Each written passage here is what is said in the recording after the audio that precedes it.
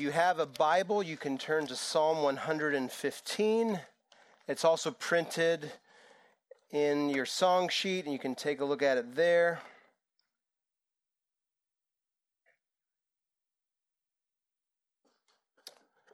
We have been, as a church, moving through, I think this is 8 or 9 now, different weeks, different chapters in the great Psalms, the Psalter, these books right in the middle of our Bible, these books that were the songbook of Jesus in his time. And as we've said throughout each of these services, let me say again a few things just so we're oriented to the Psalms. These were Hebrew poems that were meant to be sung.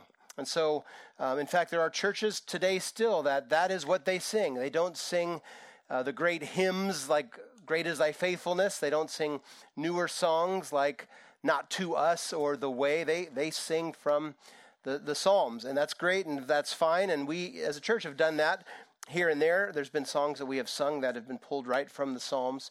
But that's what this is. You need to think of it that way. It's poetry that's meant to be sung. And it's always just good to remember this was Jesus' hymn book. This was the early church's hymn book. And so we've made our way through, not in any kind of logical order. I've honestly just cherry-picked the Psalms I wanted us to look at, Psalms that have been important to me, and I've encouraged you by saying, hopefully, these Psalms, some of them might be your new best friends along the journey of life, the highs, the lows, all the things that we go through. And we've seen Psalms of lament. Those are Psalms that can honestly sound like songs of complaint, but the important thing to remember in the Psalms, those complaining-sounding psalms that are lament, they're called that because they're directed to God. They're not complaining to one another about things and the hardships in life. They're directed towards Him, and so that's okay, and that ought to encourage us. If you ever go through something hard, if you ever have gone through something hard, if you ever will go through something hard, it's okay to be honest to God and say, God, why? Where are you? I feel like I'm all alone. Aren't you with me? Honest statements like that, honest prayers. God's okay with our honesty, and we've seen some of those. There's been psalms that have been wisdom psalms, psalms that have sounded kind of like the book of Proverbs, and then there's been psalms of praise. And our psalm today, Psalm 115, which again is there for you, it's a mixed type of psalm. It's definitely praise, but it's meant to be instructive to God's people. We don't know the context. There's only speculation. We don't know if this was a Psalm of David, one of the others around that time. Many scholars acknowledge that after God's people had been, they had been taken into exile, the northern tribe, the southern tribe, because of their sin, they were taken away, they were brought back, and scholars note that this psalm in particular played an important part in post-exile times for God's people, but probably it didn't start then. Probably its origins go back. We'll talk about some of those comments. So we can only guess, is my point, on the context. But what I want to do for just a few minutes this morning, I'll move us through it and say a little bit about how it's structured, the stanzas, but I kind of want to just talk a little devotionally to us as a church. So as I said, I picked the Psalms for this series based on kind of what I wanted, and I kind of knew all the while, as we got closer and closer to this date, to this anniversary, that I wanted to talk about Psalm 115. I knew we were going to sing Not to Us from verse 1 again, and I knew that would be there. But as I kept reading this psalm, these 18 verses, I just kept thinking, yeah, that's the one. We'll end our summer in the Psalms here. And it's perfect summer, Sebastopol County, Sonoma County day, right? The sun will come out around 1 today, but it is kind of the end of summer. And so this is a good one to look at. Just so you also know what's coming, you can be prepared. Starting next week, we'll be back inside at the Adventist building, and we will start our series in the book of Romans. And so looking forward to that. You can read up this week in chapter 1. We won't go very far next week. We'll kind of set our table to the book of Romans, but that is where we will be headed here after this week. Psalm 115. So this psalm, as I mentioned, is a mixed type of psalm in terms of the format. It's not a lament, it's praise, but it also has instruction. There are really 3 stanzas. There's a stanza of 8 verses, then in the middle a stanza of 3, and then a final stanza of 8, although I'm going to cheat and break that final stanza up into 2. So this is a 4-point sermon today coming out of this psalm. We're going to see first off from that first stanza that only God deserves honor and glory and praise. Only God deserves honor and glory and praise. And therefore, we're going to see that we must trust him. Trust him as our help and our shield. And that's going to lead us to recognize that God promises, and we need to ask him to bless us. And then finally, in response, we should bless and praise God. So those are the 4 movements through this psalm. Only God deserves glory, honor, and praise. Therefore, we must trust him as our help and shield. God will bless us, and in response, we must praise and bless God. So let's take a look together. First, only God deserves glory. Verse 1. You should have it memorized by now after singing it and hearing it. Not to us, O Lord, not to us, but to your name be the glory, as the NIV says, or to your name give glory. Not to us. I have friends outside of Soma, pastor friends and others, and this last week sharing with them what was happening this Sunday, and all of them offered their congratulations and what a milestone and all those kind of things. And it really is. I've been telling our kids, starting a church has some analogies with starting a business. We had no money at the beginning, and so we needed seed money, and we got that from our district, and that allowed us to get a sound system and the church trailer. It was so fun seeing the little white church trailer get pulled. I think it was Friday now. It's been a busy couple of days.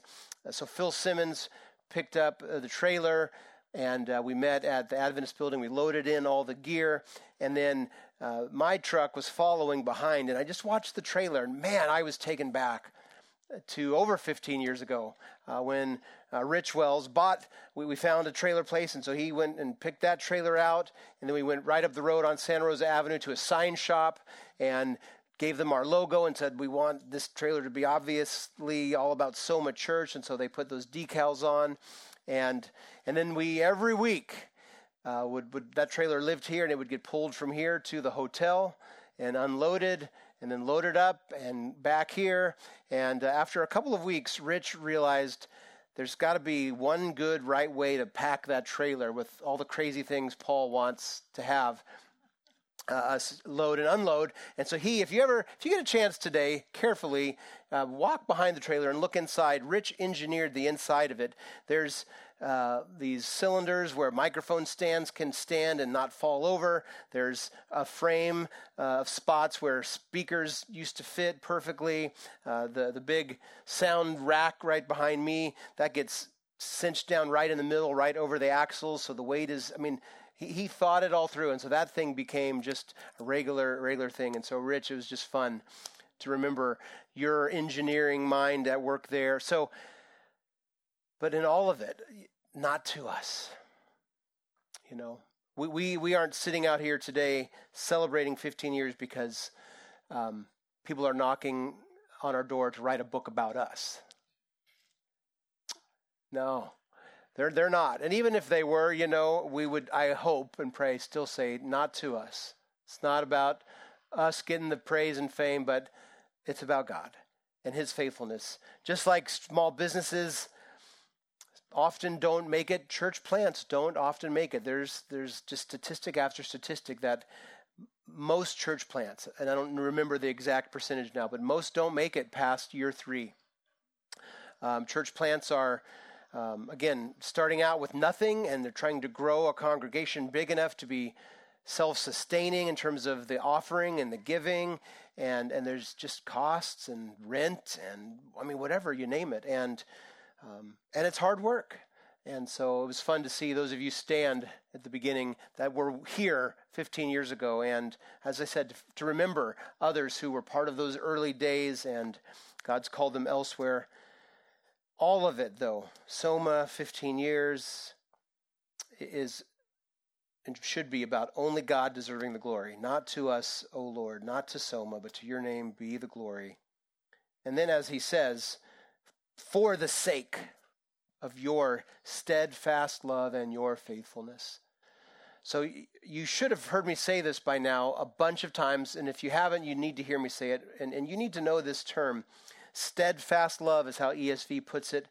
This is God's covenant love, his faithful love, or as Sally Lloyd-Jones says in the Jesus Storybook Bible, his never stopping, never giving up, unbreaking, always and forever love. It's his covenant, faithful love.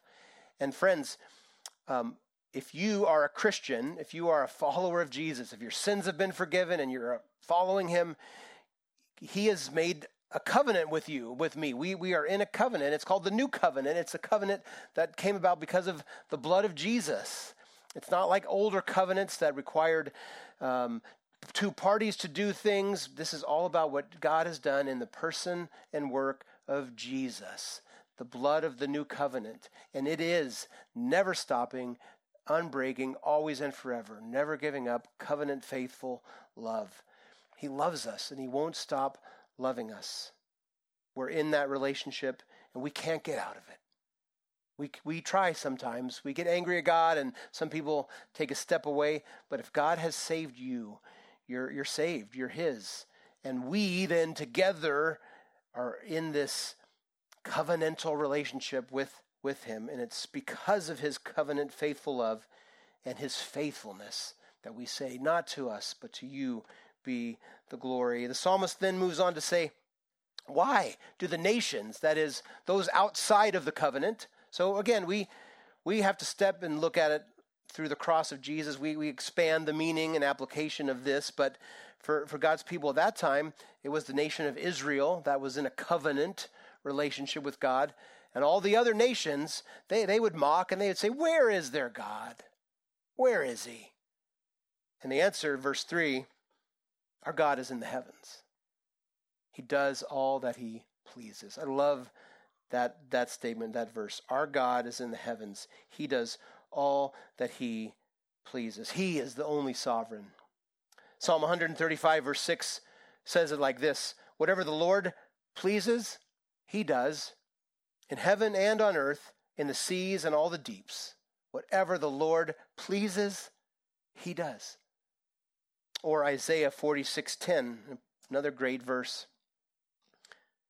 Declaring the end from the beginning, and from ancient times things not yet done, saying, this is God now saying, my counsel shall stand, and I will accomplish all my purpose. Our God is in the heavens. He does all that he pleases. He is sovereign. That's why he alone deserves praise. Because of his covenant love, his faithfulness, and his sovereignty. He's in charge. He's in charge of us as a church. He has seen to it that we have made it to 15 years old. And by his grace, we'll make it to 30 and more if he sees fit. These nations that ask, where is their God? The psalmist goes on at verse 4 to speak of their idols. So again, those not in a relationship with God, and especially in the time when this was written, a lot of those nations, they were idolatrous. They literally made statues and things to worship and to sacrifice to. And so verse 4, the psalmist reminds Israel, and we're reminded that idols, they're silver and gold, the work of human hands. They may have mouths, but they don't speak. They may have eyes, but they don't really see. They may have ears, but no, they don't hear. Noses, they do not smell.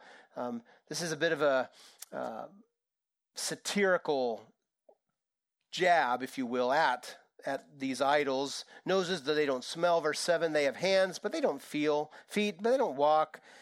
And they do not make a sound in their throat. And then the punchline of verse 8, those who make them, they become like them. So do all who trust in them. In other words, the point is, if these so-called gods, and they're not gods, they're not anything like God, they're idols, they're lifeless is the point, they're useless. And so Israel's given a warning. Look, those who who trust in them and follow them, they become like them, as in lifeless, useless. So be warned. And again, God's people then were tempted to follow idols. It may seem weird to us and think, really? They would have been tempted to worship a statue?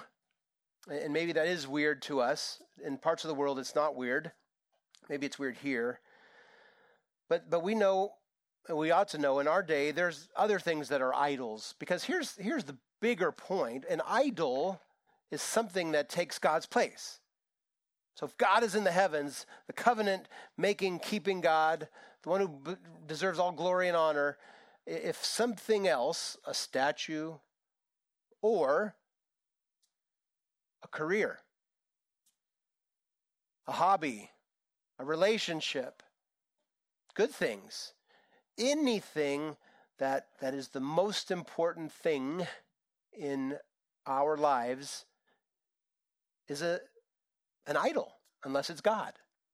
So there's always the need to heed the words in the New Testament to guard yourselves from idols. What is either creeping its way into first place in your life or has creeped its way in to first place in your life? I was reflecting, as I have been, a little bit each week on different things Tim Keller has written. Tim Keller, of course, pastor in New York, and he went home to be with the Lord not too long ago, and someone that has had an impact on me in his writing and teaching and speaking. He had a lot to say about idols over the course of his ministry. And so he said this. He said, if you make work, for example, because some of us out here work. We have jobs. We have careers. If you don't yet, if you're a student, it could be your studies, okay? But just consider it. He said, if you make work your identity, therefore your idol, and you succeed, it'll go to your head. And if you make work your identity, your idol, and you fail, it'll go to your heart. In other words, either way, it's going to crush you. Either way, if this idol, this identity of work, career, advancement is something that's most important and you succeed, you're going to think it's all about you. And the reality is, for a lot of people, it fails them and they don't succeed, and then it gets to their heart and crushes them. And you can put other things in place here. A relationship, if you make a relationship most important and it goes well, you're going to think you did it. And when there's heartbreak in a relationship, it crushes you. And on these things can be good things. The problem is when good things become first things, and then we experience this. So idols, they're maybe different for us now than they were for God's people. But in the end, verse 4, idols are lifeless. They are useless. They don't fulfill us. We think they might, but in the end, they let us down when they fail us or we get too proud when we advance in them. So only God deserves the praise. He is the one who has covenant love and is faithful. He's the one who's in the heavens and sovereign, and he's the only true living God, not like lifeless idols. So that's the first thing this psalm says. And so for us, again, as a church, only God deserves the glory for what we are and what we will become. It's interesting, too, those opening words, not to us, O Lord, they are very famous in all different spheres of literature and in art. Shakespeare quoted them in his writing, the story King Henry, saying the Latin phrase after a famous win on the battlefield, non nobis Domine gloria, not to us, O Lord, be the glory. They've shown up in other writings as well. So a lot of people know that phrase, but it's good for us to just stop and sit on it. Do we believe it? That anything in our life, whether it's our church, whether it's our career, whether it's a relationship, whether it's our family, not to us. Let's be people that reflect away, push away the praise, and say, God, you alone deserve the glory. Because of your covenant faithful love, because of your faithfulness, because you're sovereign, because you're not like lifeless idols, you're faithful. Only you deserve the glory. In the middle of the psalm, verses 9, 10, and 11, the second stanza, respond to that. Since only God deserves the glory, therefore, he is the one we need to trust as our help and our shield. Listen to these verses. O Israel, trust in the Lord. He is their help and their shield. O house of Aaron, trust in the Lord. He is their help and their shield. You who fear the Lord, trust in the Lord. He is their help and their shield. And I'm going to add one more. O Soma, trust in the Lord. He is our help and our shield. You can almost hear in this cadence how it would have been sung. There would have been a worship leader reading, saying the first part, and then the congregation would have responded. I think we need to do that. So here we go. You look down at your Psalm 115, either in your handout, in your Bible. I'll read the first part of those verses, and you respond with me. Ready? O Israel, trust in the Lord. O house of Aaron, trust in the Lord. You who fear the Lord, trust in the Lord. O Soma, trust in the Lord. That one you didn't see, but you did pretty well. You know, we read that phrase, you or they who fear the Lord. And by the way, again, Israel, that spoke of the whole congregation. And then the house of Aaron, that was the line where the priests would come from. And then anyone who fears the Lord, be it just kind of a way to summarize the whole of God's people. Maybe it referred to those that were Gentiles or part of the nations that were starting to convert to follow Yahweh. Maybe that's who it was directed to. But the point is, those who fear the Lord. We have a hard time with that phrase because we hear fear and we think of terror. We think of Chucky or Freddy Krueger or those kinds of things. That is not what it means to fear the Lord. Our God does not want us to be afraid of him the way we should be afraid of those types of things or something scary. To fear the Lord. I love how Alex Moyer describes it in his commentary. He says it like this. To fear the Lord is trust and reverence. It's the simple intimacy of trust in God. Think of him as our Father. You trust. Simple intimacy of trust balanced by the respect and awe of reverence. That's what it means to fear God. It's this trust in him, this intimacy we have, but it's marked with a reverence. He's God. He's in the heavens. He does what he pleases. He alone is sovereign. Right? Our breath right now is not because we're sustaining it. He sustains us. This day, this church, right? That's you start to go, wow, like God alone does as he pleases, as I read from Isaiah. And so that's what it means to fear him. It means I'll trust him. He's a good, good father. But I recognize there's a reverence that needs to be in place with him. Only God deserves our praise, the glory, the honor. Therefore, we have to trust him. And notice, the trust is, he is our help, our shield. That phrase, those phrases are used all throughout the Psalms. God is who we can trust in. Trust in. He's trustworthy. When my kids were all little, I'd love it because we'd go to the playground and we'd climb on the big toys. And I'd love it when they'd be on like a platform, maybe 6-7 feet or so higher than me. And they would be standing there. And we worked out this pattern where they would stand there. And when I'd say, wait, but when Dad claps, Dad's ready and you can trust that I'll catch you. And they waited and I would clap and they would jump.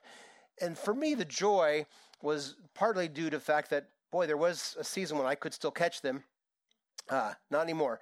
But also just their uninhibited trust. I mean, they just jumped. There wasn't I'm afraid his Dad's not going to come through. They knew. When Dad clapped, here we go.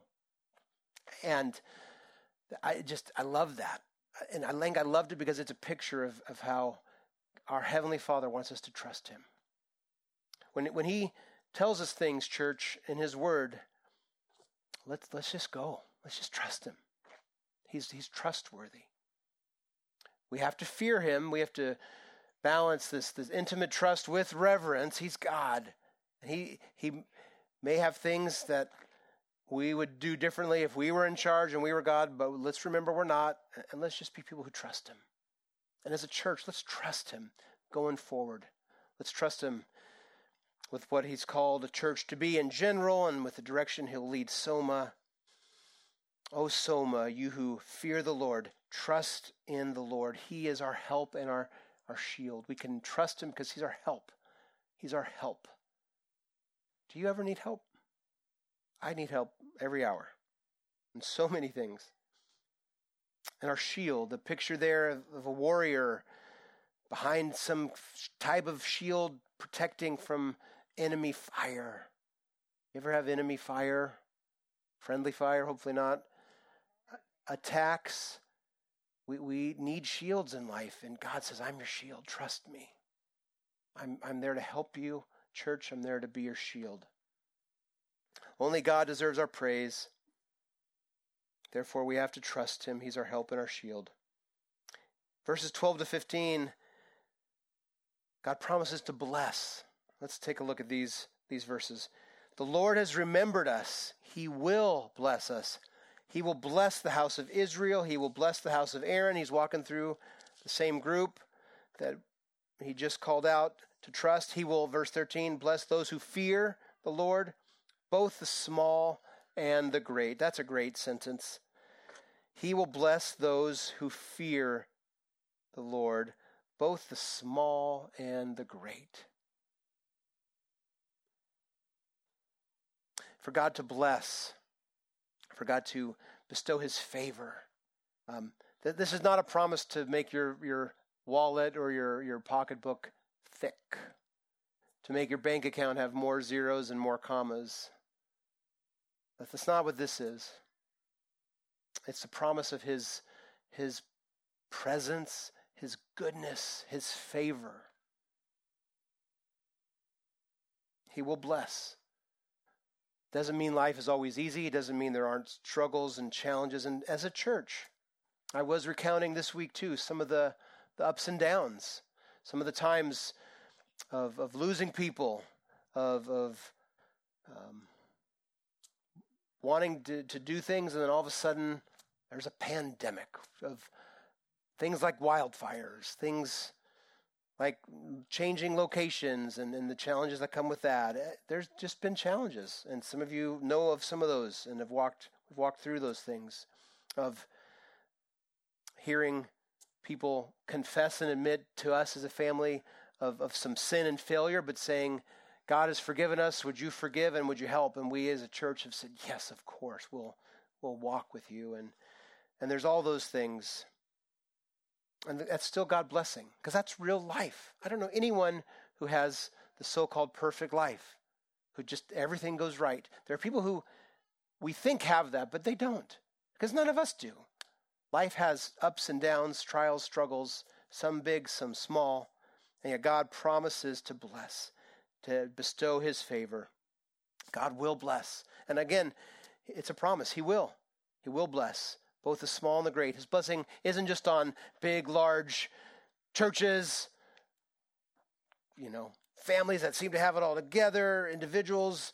His blessing is on the small and the great. And that leads then to a response of blessing and praise. Verse 14, may the Lord, now the psalmist is speaking to the people, may the Lord give you increase. May you and your children, may you be blessed by the Lord who made heaven and earth.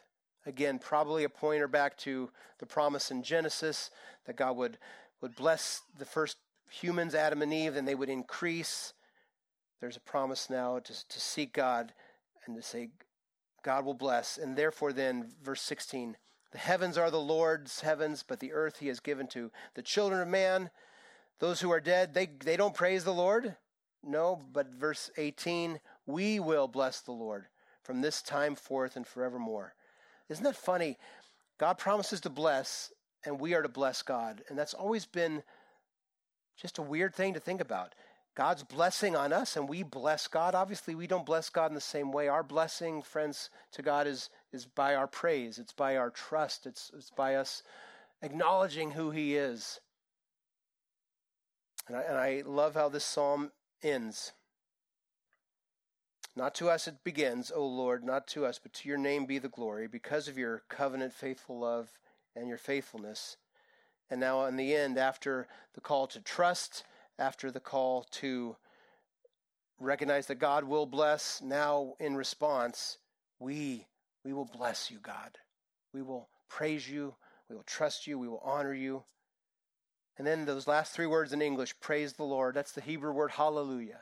That's another one to remember. We sing it enough. We're going to sing it in a moment. When you sing that word, hallelujah, it's praise the Lord. Will we do that as a church? I think we've done it for 15 years. I ask, will we keep doing it? Will we continue to praise the Lord from this time forth and on, however many days and years he gives us? Only he is worthy of our praise. So let's trust him. He's our help and our shield. Let's let him bless us as he longs to do, and then let's bless him in return in praise. And that's the layout of this psalm. And I think it serves as a great challenge to us today on this anniversary celebration. Would you stand with me? I want to pray in a moment, and then we're going to sing one final song with those words, hallelujah, in it. And our ultimate hallelujah, friends, is because of Jesus, because he came to make this covenant relationship possible. And we want to thank him for that. We're going to sing. I will then dismiss all of us up to the pool. I'll say another word about that. And let's continue just for the rest of this morning to be all about praise the Lord. Hallelujah. And let me just invite, we have some guests here today. So thankful that you would come to experience our celebration, to be part of the baptisms. So whether you're a guest and this is new to you, or if you've been around Soma for a while, but finally some things are clicking, God longs to have that covenant relationship with you. And it doesn't just happen. It requires a person, an individual, trusting in God through the work of Jesus, his life, his sinless, perfect life, and then his work on the cross to forgive sins. And maybe today's the day that you're ready to say, I'm done trying to be my own God, be my own Savior. The idols in my life, the things I've been trusting in, sometimes they don't fail me, but often they do fail me. I need someone else, and God is offering himself through Jesus. And if today's the day, it's just as simple as you praying a simple prayer where you say, God, I admit I'm in need of a Savior. I'm a sinner. I need to be forgiven, and I will trust in Jesus. I will put my stake on him for his work and his forgiveness. And we're going to see that and talk about that in a minute at the pool. But if God's doing that in your heart today, I hope you'll come find me after the service, somewhere between lunch and the football game and cornhole and basketball and all the events of the afternoon. Come talk to me. I'd love to help you in that commitment, that decision.